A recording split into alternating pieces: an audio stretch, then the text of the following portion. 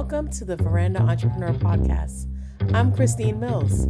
On the Veranda Entrepreneur Podcast, I feature entrepreneurs while I discuss ways you can grow your business today. Step onto the veranda, get a cup of tea, get comfortable, and let's talk shop. Let's do this. Welcome to the Veranda Entrepreneur Podcast. I'm Christine Mills. Today I have the pleasure of interviewing Amaka Uchegbu of UCHE. With her company, she makes a natural hair journey an easier one by predicting if a product will work for you without you having to try it first, using an algorithm trained by Black hair scientists, dermatologists, stylists, and you. Welcome to the show, Amaka. Hi there. Hi, it's so nice to have you here.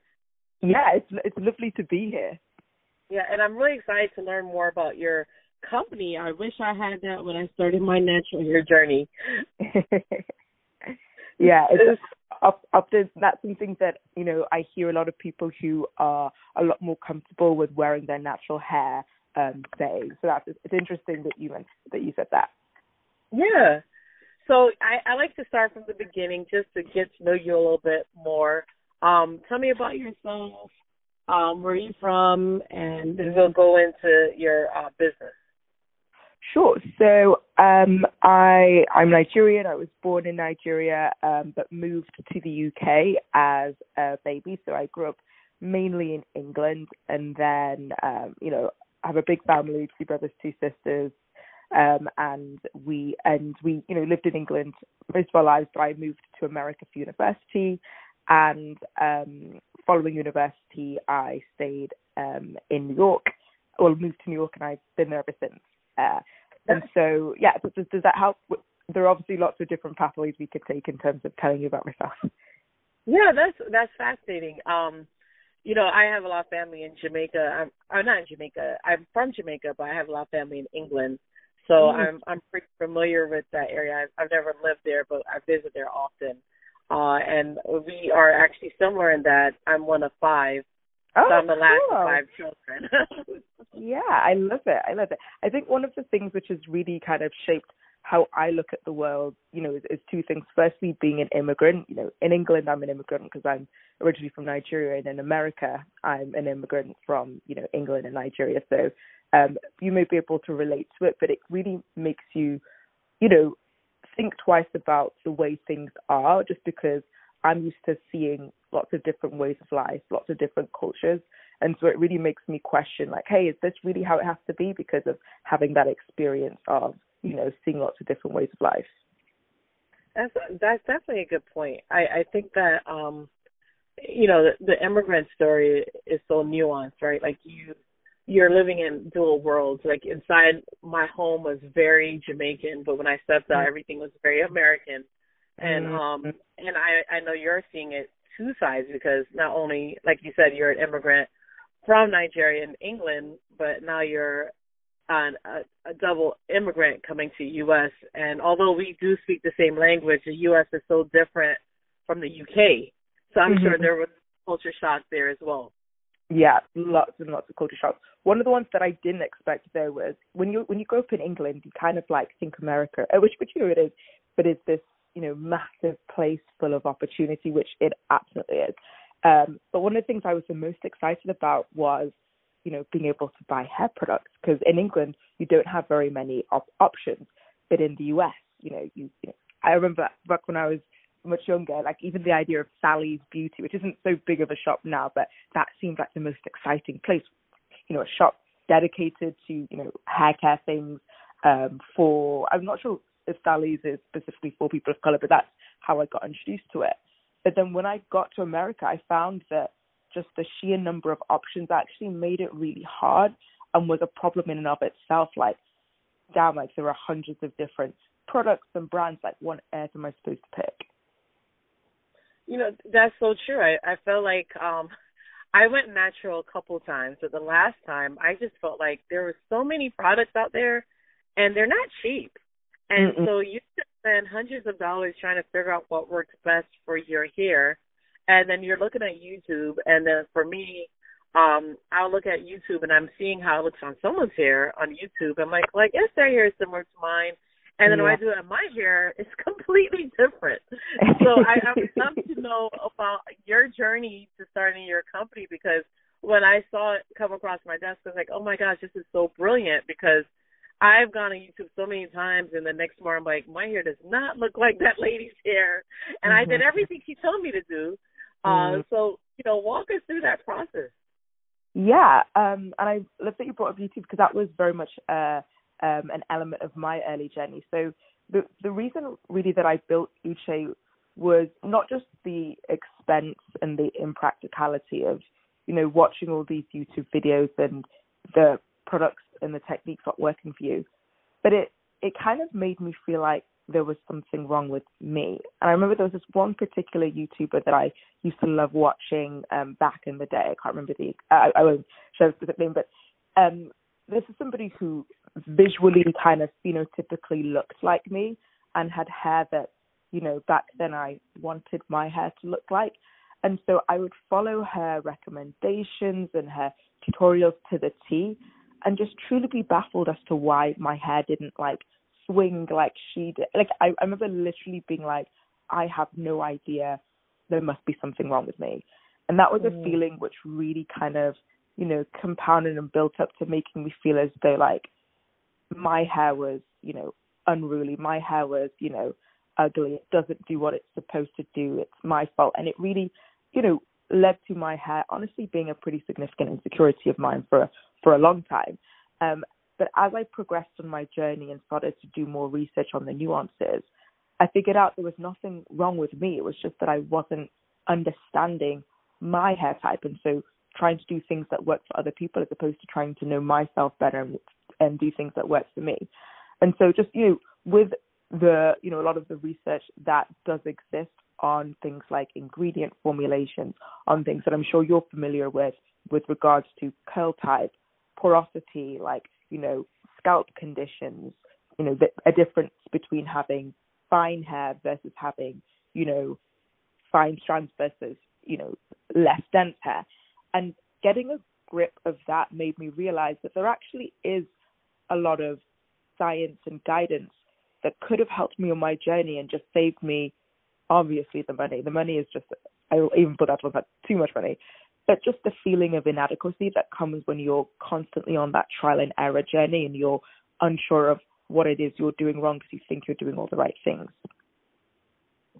Yeah, you're absolutely right. And I think what's interesting is that natural hair, there are so many different types of hair. You could be same family and you all have different hair types. I'm one of 5, and all of my siblings, all of our hair is so different. And and that just shows you how unique we all are. And so to just look at a YouTube video that's just general to how it's affecting her unique hair, and it's they're generalizing it for everybody. You just do this and use this product, and this is how your hair will look. That's not a fair assessment. So you customize that approach. Yeah, and just to address that, to their credit, I feel like most YouTubers will say this is what worked for me. They don't tend to say that this will work for everyone, but I think a lot of us really want it to work for us. That's why we love following these individuals. And so I just wanted to caveat that because, I wouldn't want, I don't think people are intentionally misleading. I just think that individuals typically can only speak for their individual situation. But I think you had a different question. No, that's a very good point that you brought up, and you're right. I went through many years of wanting my hair to look a certain way and hoping, even if I didn't admit to it, that if I use this product, my curl pattern will be looser. I will have more bounce to my hair, or my hair will be fuller. I will have that big, fluffy Afro. And it never happened. And and so I think that the irony of going natural, for those of you who are listening and you might not fully understand what that means, a lot of African Americans, Black women, when we say going natural, that means we're not perming our hair, which will make it straight. We're going natural. We're going back to a natural state of our curl pattern, embracing, the kinkiness of our hair. And for me, I had a perm age 9. So I didn't really know much about my natural hair. And but in my mind, I was hoping that it will be something else than it was. And so I went back and forth between having natural hair, then a perm, natural hair, then a perm, because I was very disappointed that my hair wasn't what I wanted it to be. And it wasn't until years later I just embraced it. This is my hair, and I'm finding the products that works best for me. And, even some people will come up to me like, well, how did you get your hair to look like that? I'm like, well, this is just what works for me. My hair is very thick, but still very fine. So I found the hairstyles that works best for me. So you're right. I will have to agree with you on that. YouTubers, they're really good at saying what works for them individually. But sometimes we project our desires and hoping that it will be the same or identical approach for our own hair. Yeah, that's so true. Yeah. But you have, your company is now customizing this approach where we don't have to go through that guesswork. We're celebrating what we have, but, with artificial intelligence and dermatologists, black hair scientists, stylists, and the consumer, they're able to find a product that will work for them. Can you walk us through the process? Yeah, definitely. And just to maybe this is a good part to talk a little bit about my background, because I realized I didn't even mention that at the beginning. So I, when I came to America, I came out here for university, was at Yale for 4 years, and then I worked in management consulting for a large company called McKinsey. After that, I joined a fintech startup. It's basically a financial technology startup, and that really exposed me to the cutting edge of what exactly is already out there. And so if I just speak to the AI, which has become a buzzword, which is pretty ironic, because when I first started really focusing on UCHE, it wasn't something most people had heard of. But when you think of AI, it's still at the early kind of growth inflection. And I think there's a ton of advancement that is yet to be made. But with regards to the technology that's already in existence today, it is more than possible for us to automate a lot of that Google searching and YouTube rabbit holing and TikTok scrolling that we have previously relied upon to figure out what works for our hair. And this is what I mean by that. So when we think about our hair characteristics, the way that we work at UCHE, and, we're a startup that is growing and is constantly iterating. But as of now, we look at 5 core dimensions of somebody's hair. We look at the curl type, the traditional 4C, 3B, whatever. We look at porosity. Bearing in mind, most people don't know their porosity, so we help people accurately determine that. We look at the thickness of the strands, whether it's fine or my hair is quite coarse. It sounds like yours is fine, so that's the thickness of the strands. 4th, how densely packed your hair is, which is an important distinction because some people say they have thin hair, but they mean the strands are thin versus the actual ponytail itself is thin. And then the 5th one is the condition of your scalp. So what we're able to do is map those characteristics to a set of common ingredients that are in lots of different hair products. I'm talking proteins such as your, hydrolyzed wheat protein or silk amino acids, for example, fatty alcohols, humectants, which I'm sure people who are a little bit deeper in the rabbit hole are familiar with, aloe leaf juice and glycerin, etc., plus other categories of ingredients. And essentially what we're able to do is say, hey, if this product contains these ingredients, it's likely to work for these types of people. And the view is to continually train the AI with, ultimately, was that recommendation good or bad? Yes, no. Such that for each individual, UCHE is better and better at recommending products to her than she was at the beginning.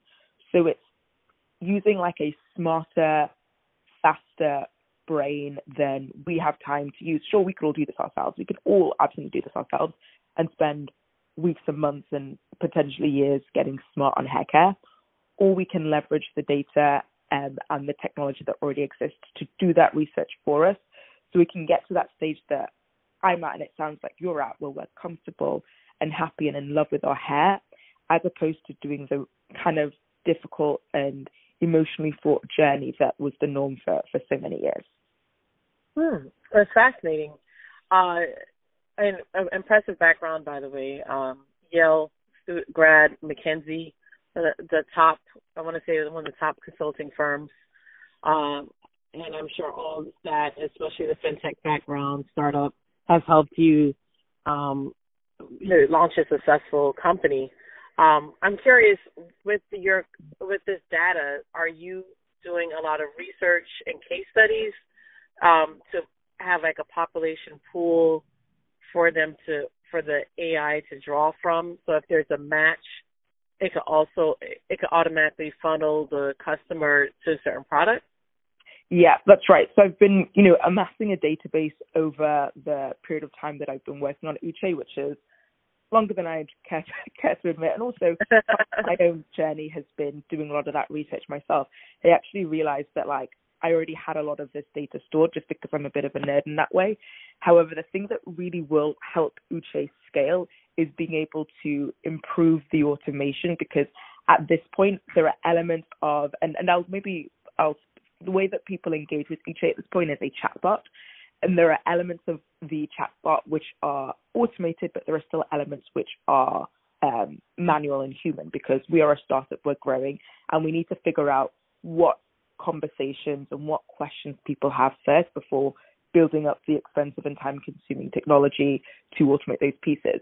And so in response to your question, a considerable amount of research has been done, but the real kind of linchpin will be more tech resources to be able to grow it further. Plus, something that I find really fascinating about research, just as a topic, is that it continues to build upon itself and get better. And so something I also look forward to doing is really having a significant in-house research arm and research development, so that it's less of relying on studies that have already been published, but instead actually spearheading that research as an institution. That's fascinating. So what made you start this company? What made you believe that this is the best approach to ensure that it eliminates the pain point in the process and the years and the time and the cost of getting to that sweet spot of knowing what works for you and what doesn't? Yeah, that's a great question. The way that I got to it is when I first started the consumer-facing side of UCHE, the way that I did it was through an Instagram account. So I, would, share research, share, aggregated product reviews, various things like that. And what I made a point of doing is setting up conversations with my followers. So, I'm always making sure that we're not just internet friends, we're kind of also Zoom friends and able to talk to them. And so what I would do is I would ask, what are your aspirations for your hair? A lot of people will talk about, being able to feel fully authentic, to love themselves as they are, as opposed to as they hope they might be, in terms of looking like somebody else. Lots of things like that. But what I made a point of doing was, discussing various potential solutions with them. And a lot of the ideas I bounced with them, people were like, no, that is not helpful. You'd be surprised. There were a few things where I was actually shocked. They're like, no, I don't think I'd need that. But as we had the conversations, the idea of, gosh, I wish I didn't have to do the guesswork, or I have this cupboard full of product, I don't like the environmental waste, or I come to the store and I literally just pick a random thing because deciding is so difficult. And through those signals, it kind of became clear to me that a solution could be helping people discover products within this particular model. And, we're a growing tech company, and one of the really important things is to be responsive to user feedback and to adjust as quickly and as and when is needed. So I'm still super open about what the ideal solution will be. And as of right now, this is what looks like is getting the most traction. That's awesome. Do you find there's a common pain point of individuals when they come to you in regards to their hair? Oh my goodness, not just a common pain point, common language, common conversation pathways, common follow-up questions, I know this is really weird, and it's something that 15 other people have asked. lots and lots of commonality. I think one of the common ones is, moisture levels in the hair. Like, hey, my hair is always dry no matter what I do, or because a lot of my users are kind of much earlier on in their journey, a lot of questions about like what is deep conditioning? Do I need to deep condition? Or like, for example, a lot of people don't properly understand. They know that silicones and sulfates are quote unquote bad, but they're not properly sure why or how to use them within their hair routine in a safe way. And then for the small percentage of my users who are male, who are sort of young lads, often there'll be questions about like their hairlines and that type of thing, which is a whole other thing there. And so to not give too much away, there is a shocking consistency in the questions that people ask, and in the questions people ask after they've gotten a recommendation and purchase and they come back. They tend to come back and ask a very similar category of questions as well. It's fascinating. And I'm sure that data just keeps building. Exactly. So it'll be much faster to diagnose or to provide a solution. How long is the process? So if someone comes to your website and they just, they're just frustrated with their hair and they just want to know what product to get, can you walk us through the process? Yeah. So what happens is people go onto my website, which is www.uche.co, and they will hit the chat bot, which is in the bottom left corner, and then they'll just talk to us. They'll say, hey, these are the issues that I have, and then they will receive responses right away on the other side. In terms of the length of the conversation, it really depends on how many questions the individual has and how much time they want to spend on it.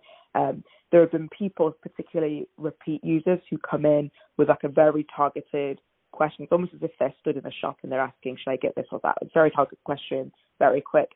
And there are other people who will want to chat for like half an hour, up to an hour, or they'll be like, hey, I've got to go to class, I'm going to be back. It really is driven by the individual, because the chatbot is very much just responding to the questions they're given. And, the good thing is that everyone's comfortable with the chat box now. I mean, that's used so many places online. Yeah, and I feel lucky with the timing, because when I first got started, people didn't understand AI, and people didn't like the idea of bots because they viewed them as, people feel as though they're not going to be very responsive, it's not going to properly understand, it's going to be really static, or it's going to be creepy and steal their data. Now people have a much more nuanced understanding of AI and data. Right. And, there are some listeners who are just starting out. They're listening to this podcast to just know, they want to know, like, where to begin. So I know that you definitely have that background, that technology background by working in fintech. But business is still a business, and you have to get customers. You have to get the word out there. How was it for you to spread the word, let others know about your company and finding customers? Yeah, so I started early, before I even had a real idea, building a community and an audience and people who were had a shared and deep interest in the topic area. And I think that ended up being the most efficient way to get started for me, because when I did have like my first, we call it like an MVP, first initial version of the product, I already had a bunch of people I could like ask to try it out or tell about it. I think sometimes when people have an idea, they jump straight to building, and then they think that once they've built it, people will just start using it. But like marketing is like a very hard thing, and getting a consumer's attention is extremely challenging. Often it's better to start there and crack that nut first before the technology nut, because like tech is complex but simple, whereas marketing is like simple but complex, if you know what I mean. Like that must sound so like vague and hard to understand, but like once you know what problem to solve, the technology will do it. However, once you know which customer you want to get, doesn't mean you can get it. And so starting with the marketing side, at least so far for me, it's proved the better path forward. That makes sense. And I like that you said you built a community first.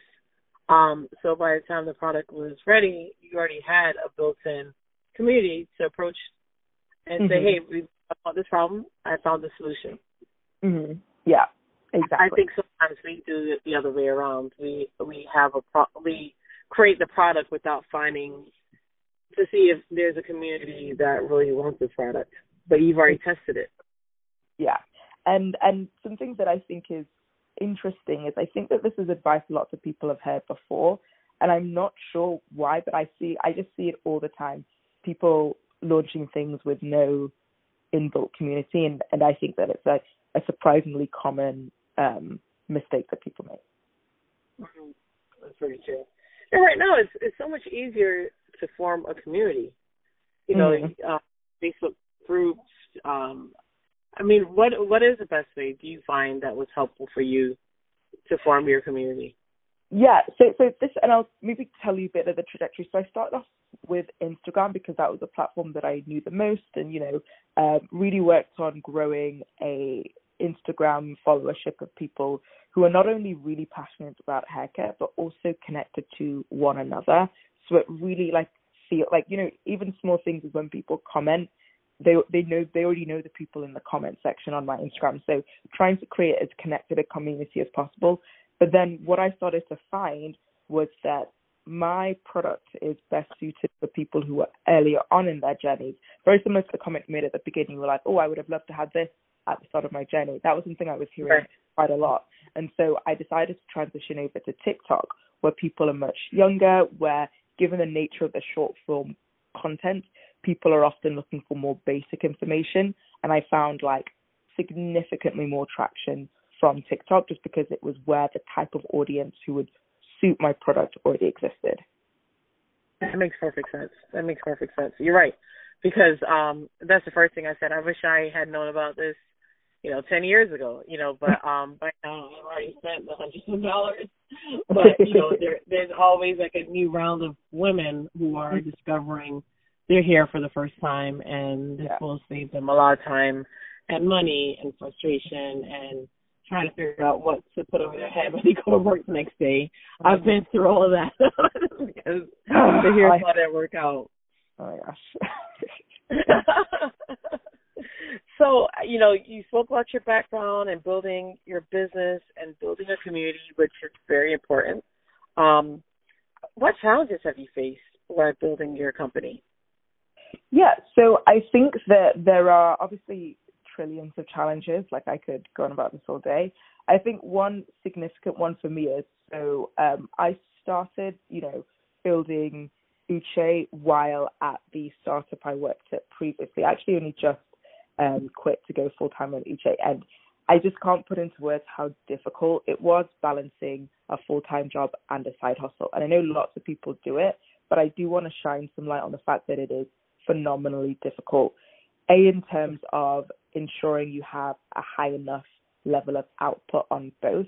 While you're working on your side hustle part-time, your competitors may well be full-time. Do you know what I mean? And it's really, really hard when you are trying to compete with a quarter of the resources, with time being the most significant resource.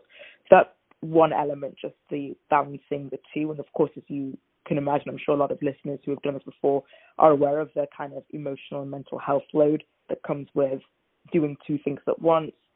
Basically, not even just not having any free time, but feeling guilty and anxious about any minute you're spent not working, because both things you're spending your time on are not getting enough time. That honestly was a really significant challenge that I struggled with, and I'm sure I'll still struggle with that even now that I'm full-time. I'll probably struggle with a different version of that. But a second thing which I think has been a challenge, again, one that I think a lot of people will relate to, is when you come from a background where, when you can't go ask your mum and dad for $100,000, like some of your competitors may well be able to, the resources that you have and the space you have to fail becomes a lot thinner. You don't have the runway to get second and third chances, and that's something that is difficult in terms of managing the resources to build and experiment and to iterate while not having all that much of runway. I just have my savings and I'll go for, external funding a bit later. But right now it's just savings. That's difficult. But I think the mental load of knowing that if your money runs out, that's kind of it. It's hard, right? It makes things feel a lot higher stakes, and that heaviness impacts mental health and productivity, etc. But these are things that are not unique to me whatsoever. I know lots and lots of people are in the same boat. Yeah, I mean, everything you said, I totally agree with you. Small businesses fail not only because of lack of funding, but because burnout. And if you are juggling a full-time job, juggling your side hustle, juggling family obligations, eventually something's going to give. And a lot of times it may be the project that is not paying the bills. And I see that a lot too. I think that when so many things are at stake, it makes it that much harder. But at the same time, it can give you even more fire to make it work because you have no other way out. So it could work to your benefit. But starting a business is hard. I mean, there's no way around it. It's hard. It's definitely something you have to be passionate about, which you are. And there's a need, there's a community. But it's definitely exciting because you're in a space where people really want to embrace their natural hair. When I started wearing my natural hair, I went through years of my hair breaking off from perms. And it's very empowering to, wake up and know that I'm wearing my natural hair. I think that's exciting. And I have a daughter who's 15, and she asks, why do people perm their hair? And just the mere fact that she asks that question, that says a lot about how far we've come, right? That it's such an option now that you don't have to just get a kiddie perm as soon as you're 8 years old. Now, a lot of women are saying, no, I'm fine with that. I may wear straight hair, I may wear weave, but there are so many options now. You don't have to do things. So kudos to you for going into that space and also creating an efficiency for the end consumer, because there's so many products out there, but if you go empowered in the store, exactly what you're looking for, that makes the journey all the more easier. Yeah, and just to add, because it's crazy I haven't mentioned that, I only stock Black-owned and Black-founded brands. And so then there's a whole other side of, how the beauty industry, structurally makes it difficult for Black-owned businesses to get access to shelf space and grow. And a significant part of the mission of this is to help grow Black wealth by enabling Black business. Yeah, and that's key. I really enjoyed this conversation, but we have to go to rapid fire questions. Okay. But before we do, I would love for listeners to learn more about your company and where to find you. Okay. Oh, you're asking where to find me? Yes. Okay. So to speak to UCHE, the chatbot, you go to www.uche, that's spelled U for umbrella, C for Charlie, H for Harry, E for elephant, .co. So that's uche.co, or you can follow me on Instagram, uche_gang, or TikTok, which is also uche_gang. So those are the handles. Awesome. All right. So now that you have followed and checked out UCHE's website, please enjoy this rapid fire session. We're going to learn even more about you, Amaka. All right. Here we go. You ready? Yeah, ready. Okay. Coffee or tea? Tea. Okay. Favorite vacation? You mean that I've been on, or that I'd want it? You mean a vacation I've been on before? Been on. Okay. I spent a weekend in Cape Town, which was one of the highlights of my holidays. I could go into. Am I allowed to talk about it, or do we move on? No, go ahead. You're probably the 10th person who told me they went to Cape Town this past. I need to go. Yeah. Oh, it's beautiful. So I went on my own, and I was staffed on a project while I was at McKinsey in Ghana, and so the flights were pretty straightforward. So I went for the weekend on my own, and you hear all this crazy stuff about South Africa, and so I honestly was a little bit nervous, but I just had such a lovely time. met such wonderful people. The weather was beautiful, and I think it just, obviously there are lots of different parts of South Africa. My weekend in Cape Town isn't reflective of the whole country, but so many of my misconceptions were kind of deleted that it left me feeling proven wrong in a really positive way. Wow. And I hear it's one of the most beautiful places you could see. Unbelievably beautiful, unbelievably. Wow, that's awesome. I would love to go there. Favorite book? Ooh, that is so difficult. That is really difficult. What I would say is a book that I read recently that I really like, that I actually recommended to my little sister is it The Midnight Library? Midnight Library, I think that's what it is. It's basically about this woman who like tries to kill herself, and in between dying and not dying, she gets stuck in this kind of fictional place called the Midnight Library where she can read different books about different versions of how her life could turn out. And it's just like a really thoughtful and introspective view, like what it means to live a good life, like what it means to feel stuck, what options. I don't know. I can't give it enough description. That sounds amazing. Yeah, you guys should. It's really good. I for young people as well trying to figure out what to do with their life, because it really shows you that you can do anything and still be miserable, or do anything and be happy. And it really is not so much about what happens to you, but how you look at your perspective, which is a lesson we've all heard before, but the book really tells the story really well. That is fascinating. I love that plot line. I love that. It's like there's a children's book called Choose Your Own Adventure, and if you go to like certain pages, the story ends differently. But I love the fact that I think it's really cool. I read it with my son, but I think it's really telling, right? Like how life can be. Like you choose your own adventure. Like you go this way, and your life will be completely different. Yeah, and we all do that, right? The Midnight Library, you're actually reading books of what your life could be. Yeah, it's fascinating. There's a good theme of regret that runs through, and it almost discusses the futility of regret. Just particularly when you realize that like you can regret everything you want and do things differently, and still end up feeling the same. So it's Matt Haig. That's the author, Matt Haig. Okay, I will definitely put that on my reading list. I love that. I know that you're a reader, but I wonder if you're a binge watcher. What was the most recent show you watched? I'm in the process of finishing off House of Dragon, and I quite like it. It's interesting. I think it's a good show. What I really enjoy from it is I think they did a great job of showing how the main dad or whatever has just like destroyed his own family, and everybody hates each other because of like the root situation. I don't want to spoil it, but it's House of Dragon, which is the precursor to Game of Thrones.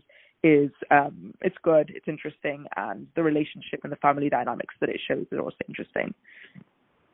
Okay, I have to watch that too. I never watched Game of Thrones, but maybe I should start with House of Dragon. Yeah, it's spoken over you, but I was just saying that you can watch it even if you haven't watched Game of Thrones. Oh, cool. And what's your superpower? I know you have a lot. I mean, you're a Yale graduate, Mackenzie alum. So what's your superpower? I would say that I'm curious, and I don't feel embarrassed to ask questions, and that helps me better understand things that I wouldn't if I didn't ask. So I think just being curious. That's a major superpower. Curiosity can lead us in so many different ways and open up so many relationships. And the last question, if you can spend an afternoon on a veranda with someone living or deceased, who would it be and why? I think it would probably be my paternal grandmother, just because I never met her or knew her, and also because it was the olden days that she lived in. I don't think I've even ever seen a picture of her, so I would love to just like meet her and get to know her. That's awesome. I love those questions because you never know what people are going to say, but that's beautiful. Well, thank you so much, Amaka, for joining me on the veranda. I really enjoyed our conversation and learning about UCHE. Again, can you please let the listeners know how they can follow you and learn more about the company? Yeah, absolutely. So you can follow me on Instagram, which is UCHE, UCHE_gang, like a group of people. Same with TikTok, UCHE, UCHE_gang. Or you can check out our website, www.ucheUCHE.co, where you can speak to Uche and get hair care recommendations for yourself. Perfect. Thank you so much. Thank you. This was so much fun. It was a lot of fun.